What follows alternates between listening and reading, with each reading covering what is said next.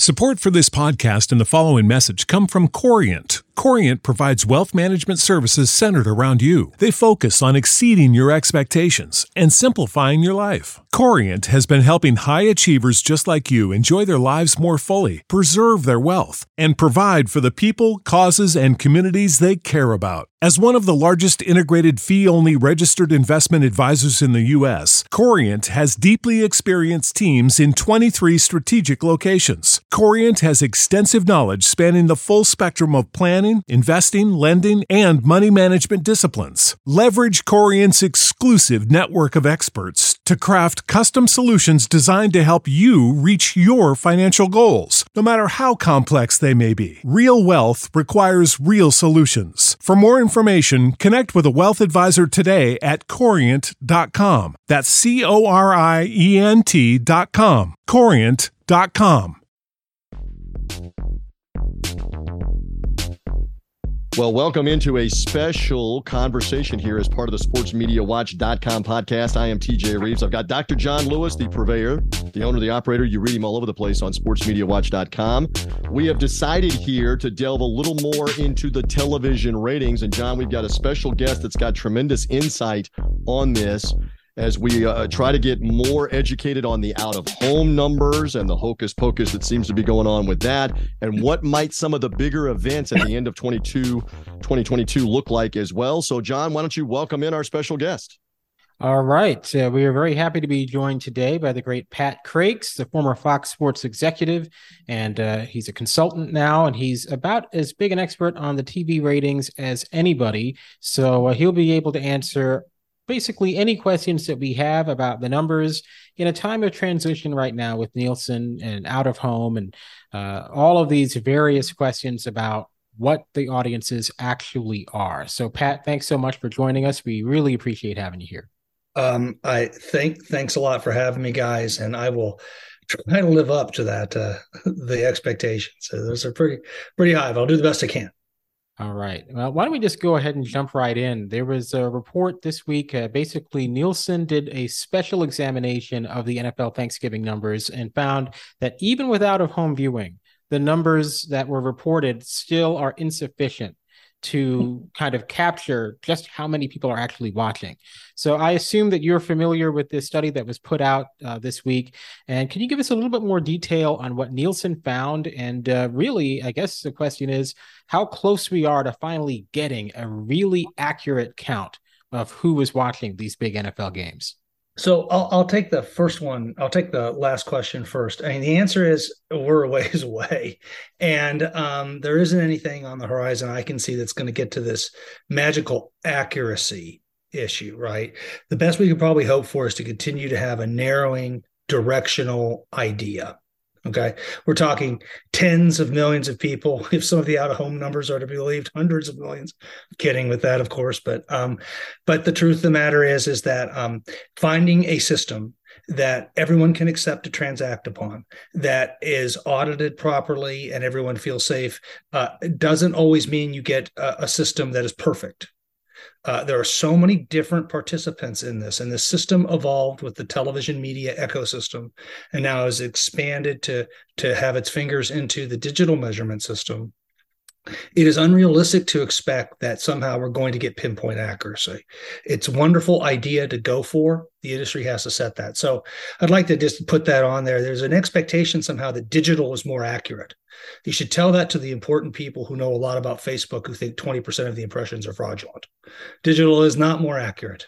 There are problems with digital, measuring demos, figuring out what standards to use in audit. So we're a ways away, but I think we're getting there because there is a demand. And given that media is everywhere now, and to be able to afford creating the content and paying for the rights for the content, you're going to need increasingly better measurement. So we're moving in that direction. The bad news for a lot of people is that Nielsen's going to continue to dominate that. For the reasons I mentioned earlier, you have to have a system everyone buys into to transact upon. I used to say for years, Nielsen Media Research is a lot like Arrakis spice. You know, it's got to flow. If anybody knows anything about the science fiction novel Dune, it's got to flow, but that doesn't mean that it necessarily has to be pinpoint accurate. The entire business trades upon it. And for all practical purposes, Nielsen is a natural monopoly. and its product is ratings instead of energy or something like that for a public utility. So, but yeah, so pivoting a little bit to what's going on specifically with these holiday measurement periods that are important. Look, Nielsen requires audio measurement to give credit for viewing, and the portable people meter, on which most out of home depends upon. It also depends upon button pushing with meters and things like that. For many years, the way you measured out of home was you went into a Nielsen home, and the Nielsen home folks said, "Hey, welcome to the fill in the blank event. Let me push the button that logs in a guest." Now, many sample homes failed to do that, right? Then we had the portable people meter come via an acquiring of Arbitron by Nielsen, and 15 years after the acquisition of that technology, they fielded it. And now using audio codes, which Nielsen transitioned to for the sample homes as part of the digital transition in 2007, 2008, that you can wear a little portable device that basically picks up the audio codes. The thing is, you got to have the sound on to pick it up. So think about the Thanksgiving environment, right? Not everybody has the sound on the whole time. So there can be a lot of people in your house, and some of them you can be in a sample home house and honestly miss some measurement. The idea that we're capturing so much more than we used to is actually a great move in the other direction. I'm not surprised that an audit study was done with the NFL and Nielsen, where they went out and actually asked people a question. And that question was, that series of questions about, did you watch, Thanksgiving football? And they backed into a different number and found that a lot more people were watching NFL football than the Nielsen number showed. And that has to do with the measurement methodology. It's possible Nielsen missed people, even though the number went up big time. The numbers for out of home are very big. They're pretty much keeping the viewing afloat versus what it was years ago, thanks to declines inside of the traditional TV system. And so there's a real logical explanation for it. The question is how do you fix that? And the answer is going away from audio codes is a 10-year project. You're not going to capture a lot of that viewing. But it makes perfect sense when you think about it in a larger business perspective, guys, because the NFL has every reason to say, look, you're missing us. You've done a great job in getting what you have, but you're missing so much more. What's up with that? So do the networks. That's leverage on Nielsen. That still provides value to NFL product. It enables the networks to go out and leverage with advertisers. Look, we're not getting credit for this, so you need to give us better pricing, which is, by the way, what they did for years with the NFL. For years with the NFL, basically, advertisers in exchange for delaying out-of-home measurement. It was actively delayed by the networks and the advertisers. The advertisers gave CPM increases. What they said was, if you start delivering more impressions to us, we're going to make you count all of them, and we're going to argue over every impression. But we can keep what we have today and allow you to post on households. The NFL was the last viewing product to stop being measured on households and traded and transacted and posted on with households. And we'll just give you a CPM bump. And the CPM bump was enough that executives who will go unnamed were asked to delay the best they could out of home measurement. Interesting. There's a lot there. You gave us a lot of meat on the bone. I'm curious about one thing. The Dallas New York Giants game, we were told, had in the neighborhood, give or take, of 47 million with the out of home measurement. Educated speculation. Is that number maybe 5 million short? Is it maybe 7 or 8 million short? Maybe more of what actually the audience was and who actually watched? You're obviously an expert in this. What's the educated speculation? What do you think? So I think the survey probably overstates this. When you go back as somebody who ran a consumer research with a multi-million-dollar budget for multiple decades, I can tell you that in surveys, people can overstate things, even if you do a really great job of trying to structure it correctly, right? So my guess is the survey is overstating what the uplift is, but there's no doubt that there's some lift there simply because of the methodology. If the TV sound is off, you're not getting measured. So what is that number? Conservatively, which is where I'd like to go, I'd say it's 10, 15%. Some of the loss in viewing probably has to do with the TV set going on and off. Because remember, each viewing minute adds up. So you can have a sample home have the sound on for a while and then keep the screen on the TV and then turn it off during dinner or something like that. And we stop measuring, then we're back after everything's done. So I think it could be 10%. The question is, how are you going to get at that? And I think it's easy to identify. And I'd love to hear somebody give me a solution that doesn't cost $1 billion.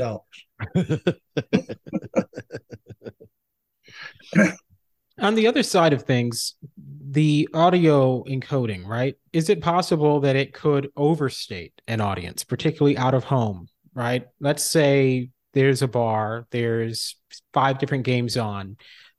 Most people are paying attention to, or well, let's talk about one specific viewer. Whichever viewer has the portable people meter on them, they're watching, say, a CBS game, but that's on mute because the rest of the bar is watching the Fox game.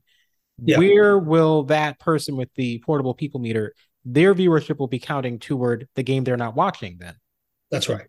That's right. And complicated viewing environments were one of the reasons why advertisers were not interested in out-of-home measurement, enthusiastic about it. They were concerned about that. They believed firmly, and it's in their interest to say, our visual and our audio creative matter. And because you're technically really measuring commercials, this is what's important to us, right? So you bring up a good point. What's interesting is in a sample home, if you have an audio encode that you need to have, you can kind of, if you have multiple audio codes coming in, and there's a video, they try to figure out how to credit to the proper screen. But in the viewing environment, that is a sports bar, if you have multiple sounds on, or if you're trying to match up an audio code from a different game, that can be complicated. The one thing I would say about the NFL is that there's a chance that you're going to match up correctly because the commercial rotations, depending on the window, are the same. So if you got a CBS game on the main screen in a sports bar and most people are watching and it's muted, and then over to the left, you've got a different CBS game in the same window, you're going to luck into, all things being equal, depending on the commercial rotations, giving the right commercials credit. Technically, right? But it's not a straight line, right? You've brought up a great point. And it was one of the reasons why there were lots of questions about out of home and what the advertisers didn't want to do. And I was a network guy, right? The advertisers just wanted to give a bunch of credit for a bunch of impressions when they weren't sure that they were necessarily matching with people were watching on the screen. And that's an excellent point, because the reality of the matter is 9 times out of 10, you're at the bar, you're not looking at the commercials. Once the game goes to a break, you're looking at another game, you're talking amongst yourselves. And yeah, TJ. We related this on the podcast, Patrick, a couple of weeks ago. I just did this. I have, you don't know this, I have 14-year-old twin daughters. The circus is in town every day. They're high school freshmen. So I decided to give mom a little time off. I still had fantasy football interest. This was an off Sunday for me. I work with the Tampa Bay Buccaneers radio broadcast. We were not playing Sunday. We were playing Monday night with New Orleans. This was 2 weekends ago. We went to the traditional sports bar, chicken wings, beverage, and they had 4 games in front of us. One, as John has pointed out and you articulated, had the sound up. That was the Cincinnati, Kansas City CBS broadcast. But there were just as many people. There were probably 50 people in this place that were roaring and watching the Chargers-Raiders game on a screen right next to it. And I was paying as much attention to that game as I was the Cincinnati-Kansas City game. So that's John's question on in a sports setting with 4 or 5 TVs for the NFL, like we're talking about, you may be shorting who's actually watching what until the technology can catch up. That's what you're saying as well. Yeah, look, it's a complicated measurement environment, and there was no way to do it with video. Audio encodes provide you an opportunity, but credit goes to the dominant source with audio. And you're engaged. You guys are talking about engagement and measuring that up with, we measure these things by commercial ratings now. It's a great question, right? What's interesting, number one, is that this is probably not applicable to the example we've been given. We're talking about that's more applicable to kind of like a day-to-day kind of thing, right? For Thanksgiving, it's really not applicable. Most people are not watching a game in a sports bar, and even if they were, it would probably be the only game on, unless we've got some overlap or something, right? So in this special case, we're talking about picking up measurement of visitors in the home, which my understanding is a significant portion of the out-of-home that's materially important comes from that. And that basically gives a lot of 2 things. It really talks about, before we had this tool, the weakness within the sample homes of logging in visitors. Okay. And sample homes are interesting things, right? Nielsen has the ability to people love to become Nielsen homes, and they stay 3 years in the sample. Their first couple months in the sample, they overview television and they over comply. It's crazy. Like the compliance graph is through the roof. And then it drifts off, and their last, 6 months in the sample, they're like non-compliant. They're like your 14-year-old teenage daughters, non-compliant. And remember, we should call it the 14. We should call it the teenage girl right syndrome. Well, I was thinking the same analogy is like with doctor's advice. The doctor is saying you got to eat better, you got to get some exercise, and man, you're great guns for the first 2 or 3 weeks. You're exercising, you're eating better, and if you did a graph on what we all do, it probably dips at the 2-month mark or the 3-month mark. It's kind of the same thing, right? Yeah. So look, the sample homes are coached, and Nielsen does a good job of that. The sample gets shot at a lot, and nobody shot at it more than me my 10 years when I was on the board of directors of the MRC. Nielsen knows that. And I used to go down there and get up all in their business and talk about what the programming, get the ratings factory and tear everything apart, spend the weekend there with them. They hated me. They really did. I was a 4-letter word. But the point of the matter is that they do know who's in the sample homes. They know a lot about them. They go in and visit them. That's one of the reasons why their demos are better than, quite frankly, what you get when you model stuff from digital. People always say, well, digital knows exactly who's going in. No, you don't. You know a device went in. That's all you really know. Everything else has to be modeled, right? So at least Nielsen knows who's in the homes, and they coach them, log people in, do these certain things. They call them if a device something stops dialing in, right? They call them after Christmas and say, what'd you get's new? So they coach them. But even with that, it's clear that that a lot of this lift is coming from people visiting the home. They weren't getting logged in before. So this viewing was always there. That's one of the things, right? Now it's saving everything. And a lot of people are getting wrapped up around these comparisons, rightly so, to 4 or 5 years ago, trying to figure out where we really are. But the truth of the matter is a certain amount of that viewing was always there. And then there's the whole issue of something like the Super Bowl versus just a regular NFL Sunday, where there's clearly lift from sports bars and other places, including the home, to viewing. But as you go further down the popularity chain, we get into diminishing marginal returns really fast. Out of home stops making a material lift quickly. It works for certain things super well and has become crucial enough that out of home measurement lift sits in now the LRPs, the long range plans of all the media networks over the next 3 years. But you can't plan on that for tier 2 and tier 3 sports at all. It doesn't lift everything, but it does lift things that are particularly conducive to out of home viewing, like Thursday football, like the Super Bowl, like Sunday football or Saturday college football, or the Final Four, right? Or Game 5 of the NBA Finals, right? So it's just interesting to see its impact, on certain things, and then watch it experience diminishing marginal returns. I'm not saying it's not important to everybody; it is, but it's interesting because it's so strategic, but it's not equal.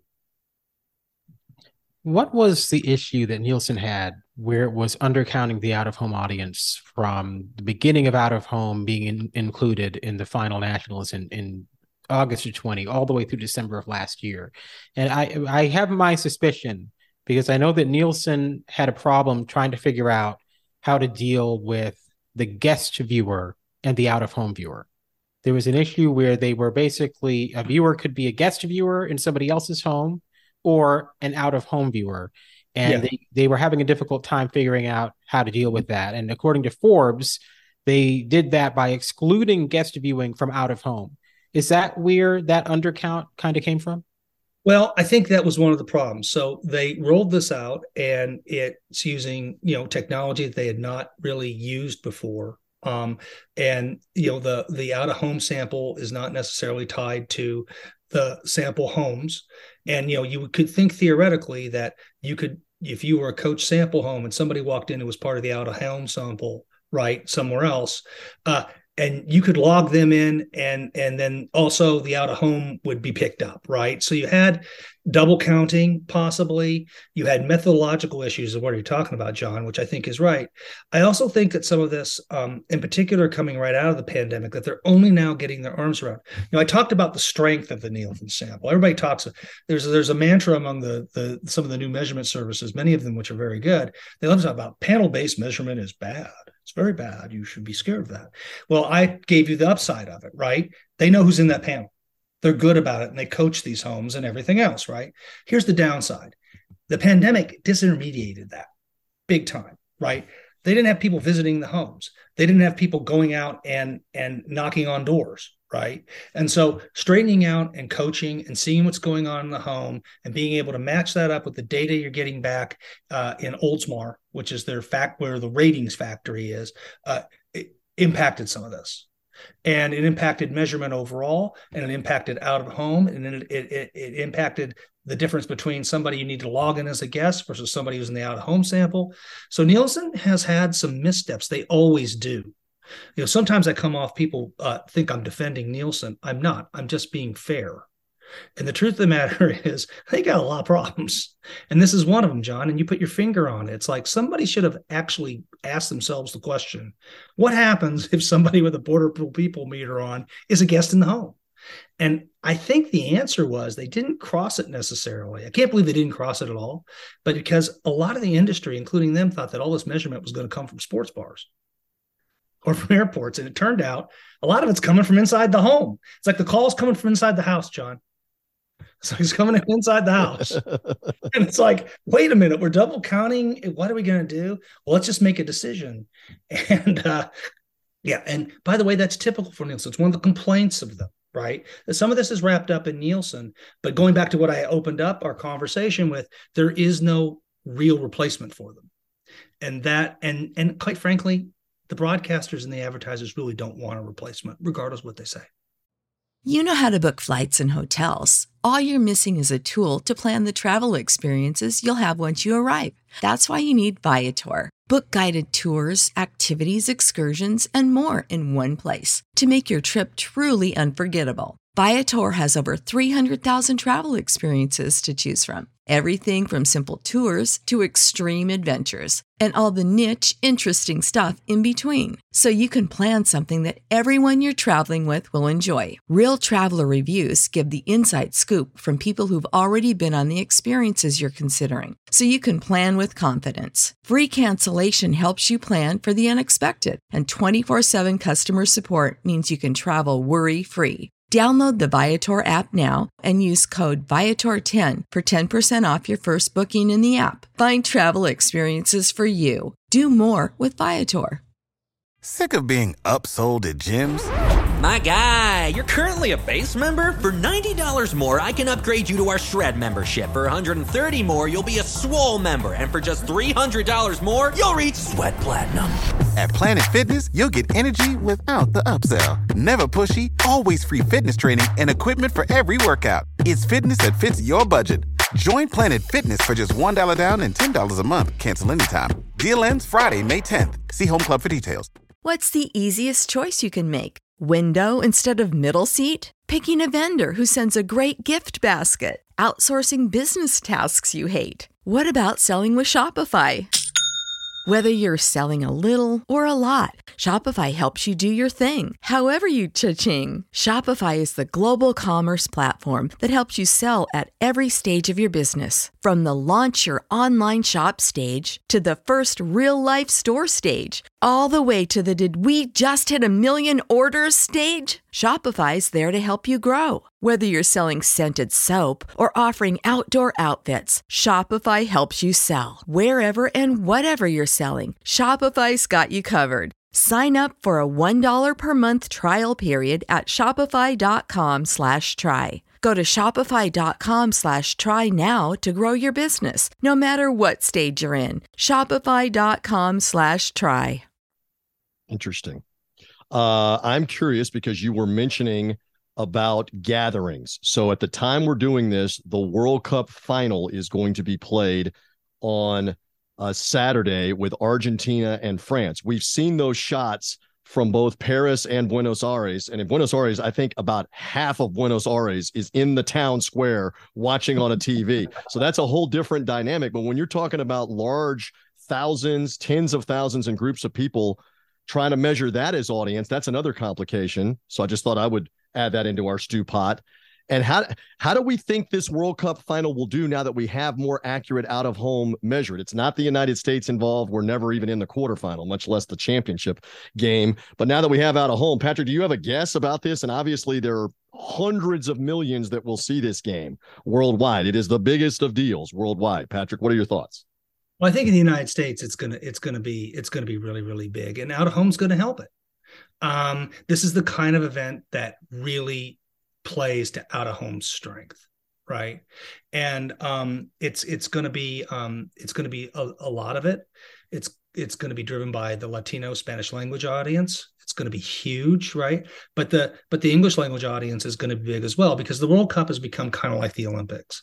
You don't have to watch the diving World Diving Championships to pay attention to diving during the Olympics. On a much larger scale, you don't have to be engaged with soccer regularly to appreciate the World Cup. It's a global event, and it is absolutely, it arrived earlier. It's the same with the Women's World Cup. So these numbers are going to be helped by out of home. They were already going to be big. These are two, of the national teams. This Argentina, obviously, with Messi, is one of the biggest stories in sports, quite frankly. France is a very popular team, so I think you're going to see, a really large number here, and it could be a record, but at the very least, it's going to be very impactful. And again, the World Cup is like the Olympics; it's its own thing. And I think, as we've seen, without even the United States involved in the rest of the knockout rounds and the semis, now we're seeing that it's not necessary to have the United States participate to produce really strategic level numbers. Yeah, and obviously the 10 a.m. start time might be a bit of a drag, but do you think having that lead into the NFL games too? I mean, the competition from the NFL was what people were so concerned about with this World Cup when it was first announced that it was going to be in the winter. Do you think having World Cup straight into the NFL will help both events? Well, it won't hurt. I think the NFL is its own thing. I think that what you're going to see is that Fox Sports is going to get an NFL-like number for 3 incremental hours before they go to NFL. And that for them is going to be, fantastic, right? I think it's important to understand that you're right, John. When this first happened and I was at Fox, my first reaction was, oh my God, how are we going to do this? Right. But the truth of the matter is that the time, that 10 a.m. Start and FIFA's willingness to work with Fox ended up making it work. Right. Regardless of all the other things behind it. Right. Throw that aside. Fox was able to get FIFA to agree to schedule certain things at certain times to work with them on the windows. And that has worked out. 10 a.m. is early. But it's not that early, especially for an event like this, that I think awareness is enormously high. And I think that the promotion inside NFL and college football over the past, 40 days has done nothing but help make sure everybody knows the World Cup's happening. And that shows the power of the reach vehicles for college football and the NFL and some of the other sports that air in the fall. It's the property plus the distribution system equals reach, which meant that everybody knew the World Cup was happening, even though many of its matches were on Tuesdays and Wednesdays and Thursdays during the day. And so I think that Fox is looking at basically getting an extra window of NFL from this. But as far as the old tournament goes, it's been a fabulous tournament for them, and it's worked out well. And this originally was something like, oh my God. And I think it's kind of like now, like, that's great. I had somebody entertain an idea. I think it was an investor. And like, do you think they should move it to the fall permanently? And I was like, no, this has been fun. Now let's get the hell out of here and head to 2026. Well, let's get to next year with the Women's World Cup in New Zealand. Then let's get the hell out to 2026. So, yeah. Yeah, I mean, it's certainly been better than people expected, but you probably don't want to mess around with November and December too often with this kind of an event. Why do you think it held up so much better than the Olympics did in Sydney back in 2000, which was in September and didn't do very well for NBC? Well, that was a different world. Okay, so we're talking about a lot less.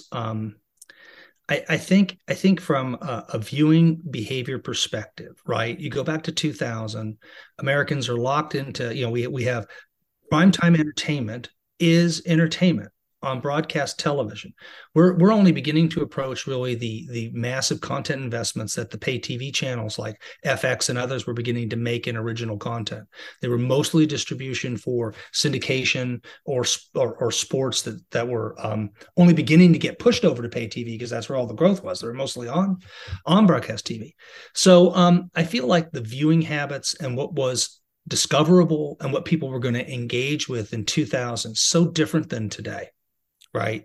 And also the programming and the way the network approached it was different. Right. Today, you put everything on the best you can across various distribution platforms. Hey, you want a 10 a.m. soccer match for the World Cup on broadcast television? You got it.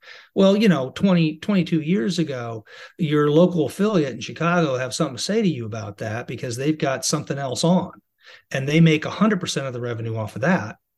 They don't only get just a few units because of that when you displace them. When a network displaces a broadcast affiliate, they take what was once 100% of all the advertising inventory and make it for the local affiliate about 10%. So the trade-off has to be strong enough that the network affiliates are okay with that. And they have their own group to attack you back with, the board of governors of the affiliates, and they are rough people, and they will let you know. I think I detect someone speaking from experience on they will let you know. Am I right? Yeah. So exactly. So honestly, John, the environment's just so different. I think that honestly, I really believe the promotion, right, given the current viewing environment, worked so well with this. And sports' elevation from co-eval with entertainment programming on established distribution to the apex tip of the spear and probably the whole head of the spear, quite frankly, is very different. So it's good to look at 2000, but it becomes so different so fast. You need to come into new explanations when you try to explain something like what happened with the World Cup in 2022. I've got something, and I've said this for 25 years of doing sports radio shows, all the above, podcasts, whatever. They were trying to keep the info, the results, the highlights, the actual events from everybody for 14 hours while it was in Australia. No wonder it was a nightmare. The internet was just becoming a big deal at about that time, and it's not like you could keep it a secret on what had happened. Patrick, you've been great with us. I just have one more thing. We've got a ton of football at the time that we're doing this interview that is going to be on different time frames. For example, the NFL's playing a triple header on the Saturday of this December weekend. And then next weekend, the college football playoff semifinals, Michigan, TCU, Georgia, Ohio State, are actually on New Year's Eve, Saturday afternoon and evening. I know that the advertisers aren't as thrilled with that. The college football playoff wants to try to keep the structure. They're working with ESPN on that. And then we get a full NFL, 3 games at least anyway, on Christmas Day coming up. We get a full NFL on New Year's Day. So this will be interesting because it's not the traditional Sunday or Saturday. And here we go back again with out of home, right? And groups and gatherings to watch these things at houses or at events to go and watch college football playoff games or huge NFL games that might be on a Christmas Day or might be on a New Year's Day, right? Yeah, we're going to see some big numbers for this, regardless of whether the matchups are competitive or not. People are just going to turn it on. I mean, one of the interesting things about NFL, and I think college football to a lesser extent, is I think there's a habit just turning it on. I used to have this joke with people about, don't get me started on the number of people who turn on their TV in a sample home and then there's nobody in the room because they walk away. I do think there's some of that, right? It's on. Right. And therefore, and people go about doing their things. It's not like they're glued to the TV set for 6 hours. They get up, they do things, they move around. But the truth of the matter is, these numbers are going to be pretty interesting to see because they're going to get that out of home left And it'll be interesting to see this Saturday what the lift is versus Christmas. I think that's going to be interesting because, Saturday is, kind of a normal Saturday where people getting ready for the holidays, but it's not Christmas, right? Christmas, seeing what this NFL does and quite frankly, seeing what the NBA does with it. I mean, my guess is that the blessings get spread equally here, right? The NFL will be by far number one, right? But the truth of the matter, and it won't be just because the Dolphins are playing, but they'll be for sure number one on Christmas Day. But it could help the NBA because so far, when it comes to places, situations like this, it's been a rising tide lifts all boats. And this is a special day when you're right, out of home. This was made for out of home. And we've learned it's not really about sport. It's not just about sports bars. It's about visiting other people's houses. And this is just going to give more incentive, guys, for the leagues to begin to think about, of all types, how they program these holiday days. We used to start taking a unique approach to that. There used to be this philosophy for many years. We inherited it from CBS that on Thanksgiving, you don't want to put your best game there. And we adjusted that programming philosophy at Fox, I forget, 10 years, 11, 12 years in, and we started asking for important matchups there. And now it's reached a place where you have to ask yourself the question, like, do you want one of your top 5 picks in there? Right? Because it's just so big. And it's like throwing a ton of gasoline on a giant roaring bonfire. The audience is there. They're being measured imperfectly, but they're being measured now. Let's give them something to really watch. And so it will be interesting to see the numbers, especially this Saturday coming up compared to Christmas. But it's sports' world, and we all just live in it. And within sports, football, and then of course the NFL is on its own. Like, I don't know, the planet's not even the right world. They got their own galaxy out there, and it's them versus it's them, and then there's everybody else. I just have one more quick question, but before I get to that, your prediction: Fox has Eagles Cowboys in that America's Game of the Week slot on Christmas Eve Saturday. Yeah, that's a bad time slot. Christmas Eve Saturday, 4:25. That's getting into people are getting ready for midnight mass late in that window. That's such a huge matchup, though. Church service, dinner, last minute shopping. God help you if you are. Yeah, absolutely, John. So do you think the matchup is so good and the implications are so high? This would probably be close to 30 million on a regular Sunday. Is there any chance that game beats each of the 3, frankly, terrible matchups on Christmas Eve?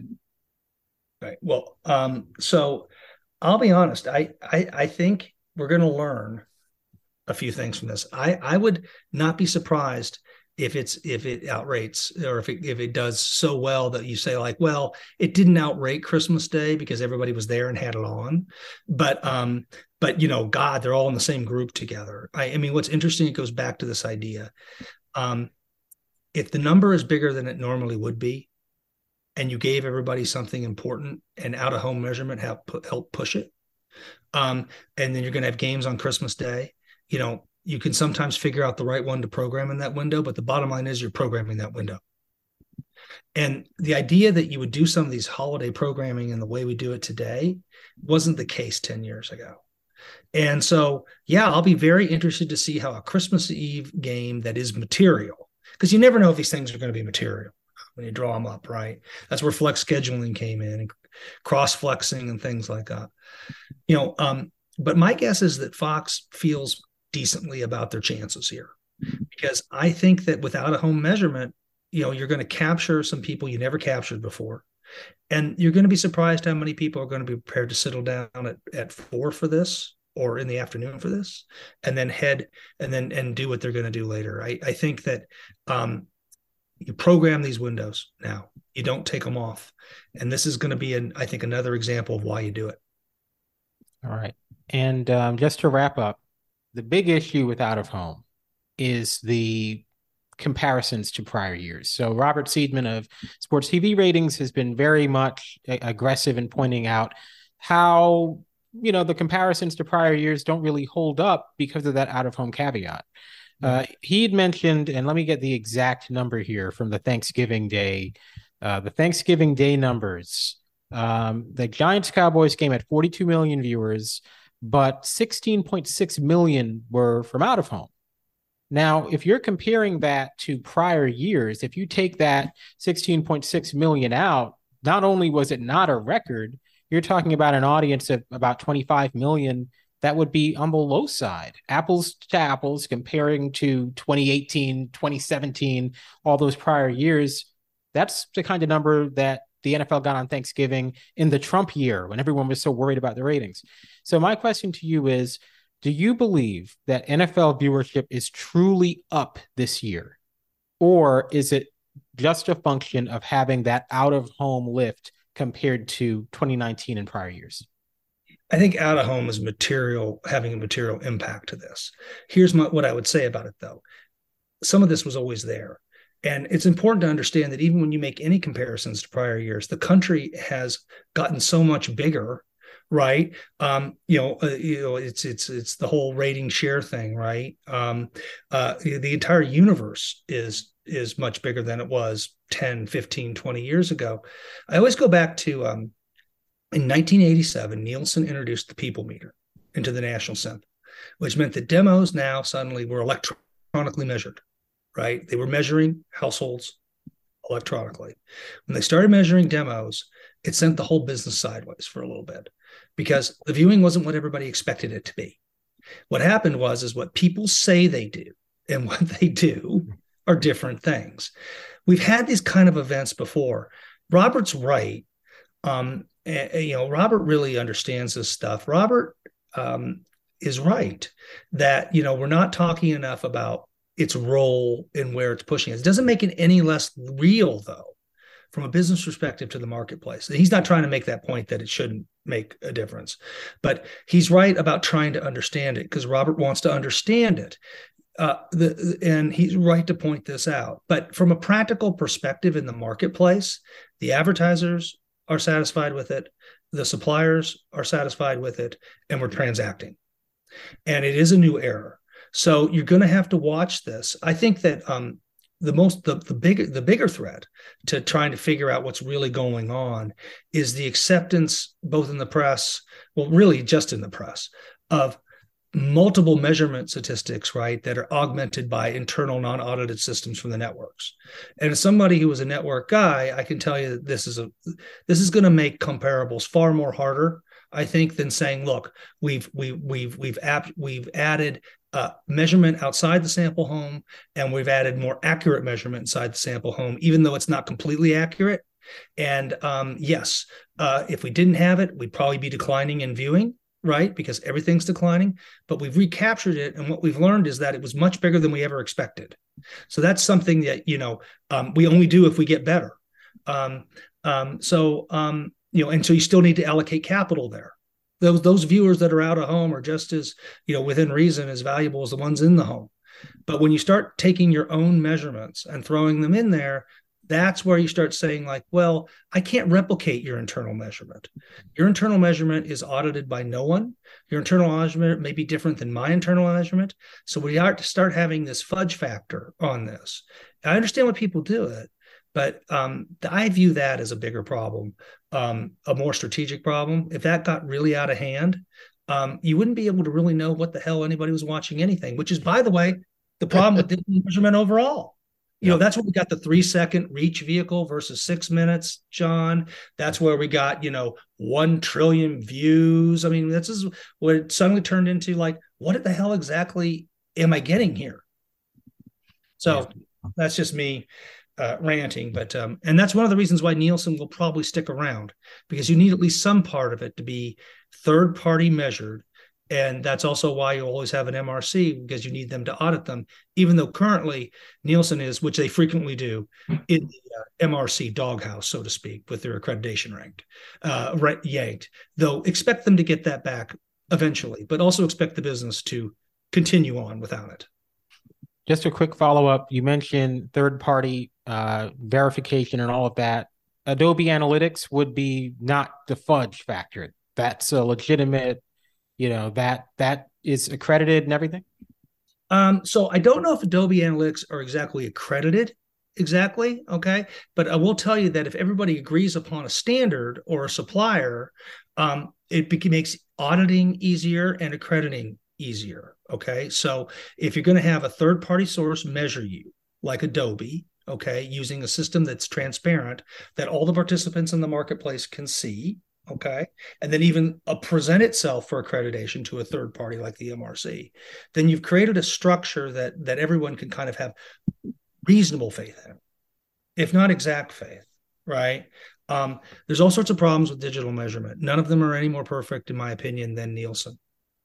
Okay? They may be more accurate in one way, but they have problems elsewhere. But the point is that everyone agrees upon the methodology, and they agree upon the way in which its accuracy or inaccuracy is measured. And that creates trust to transact in the marketplace. That's what Nielsen actually has, even though they're highly imperfect. All right. We could keep going another hour, I'm sure, but we do have to finish this up.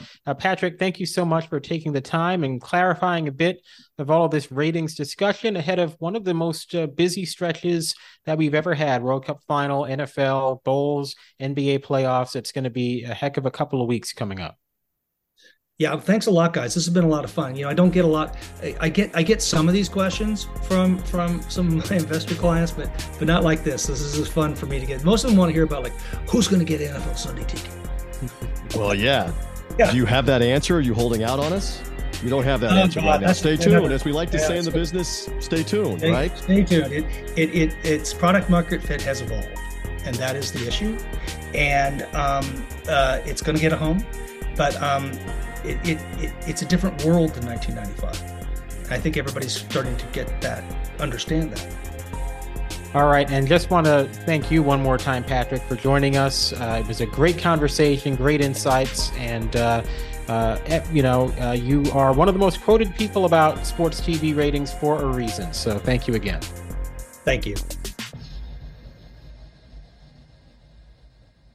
Save big on brunch for mom, all in the Kroger app. Get 16-ounce packs of flavorful Angus 90% lean ground sirloin for $4.99 each with a digital coupon. Then buy 2, get 2 free on 12 packs of delicious Coca-Cola, Pepsi, or 7-Up, all with your card. Shop these deals at your local Kroger today, or tap the screen now to download the Kroger app to save big today. Kroger, fresh for everyone. Prices and product availability subject to change. Restrictions apply. See site for details.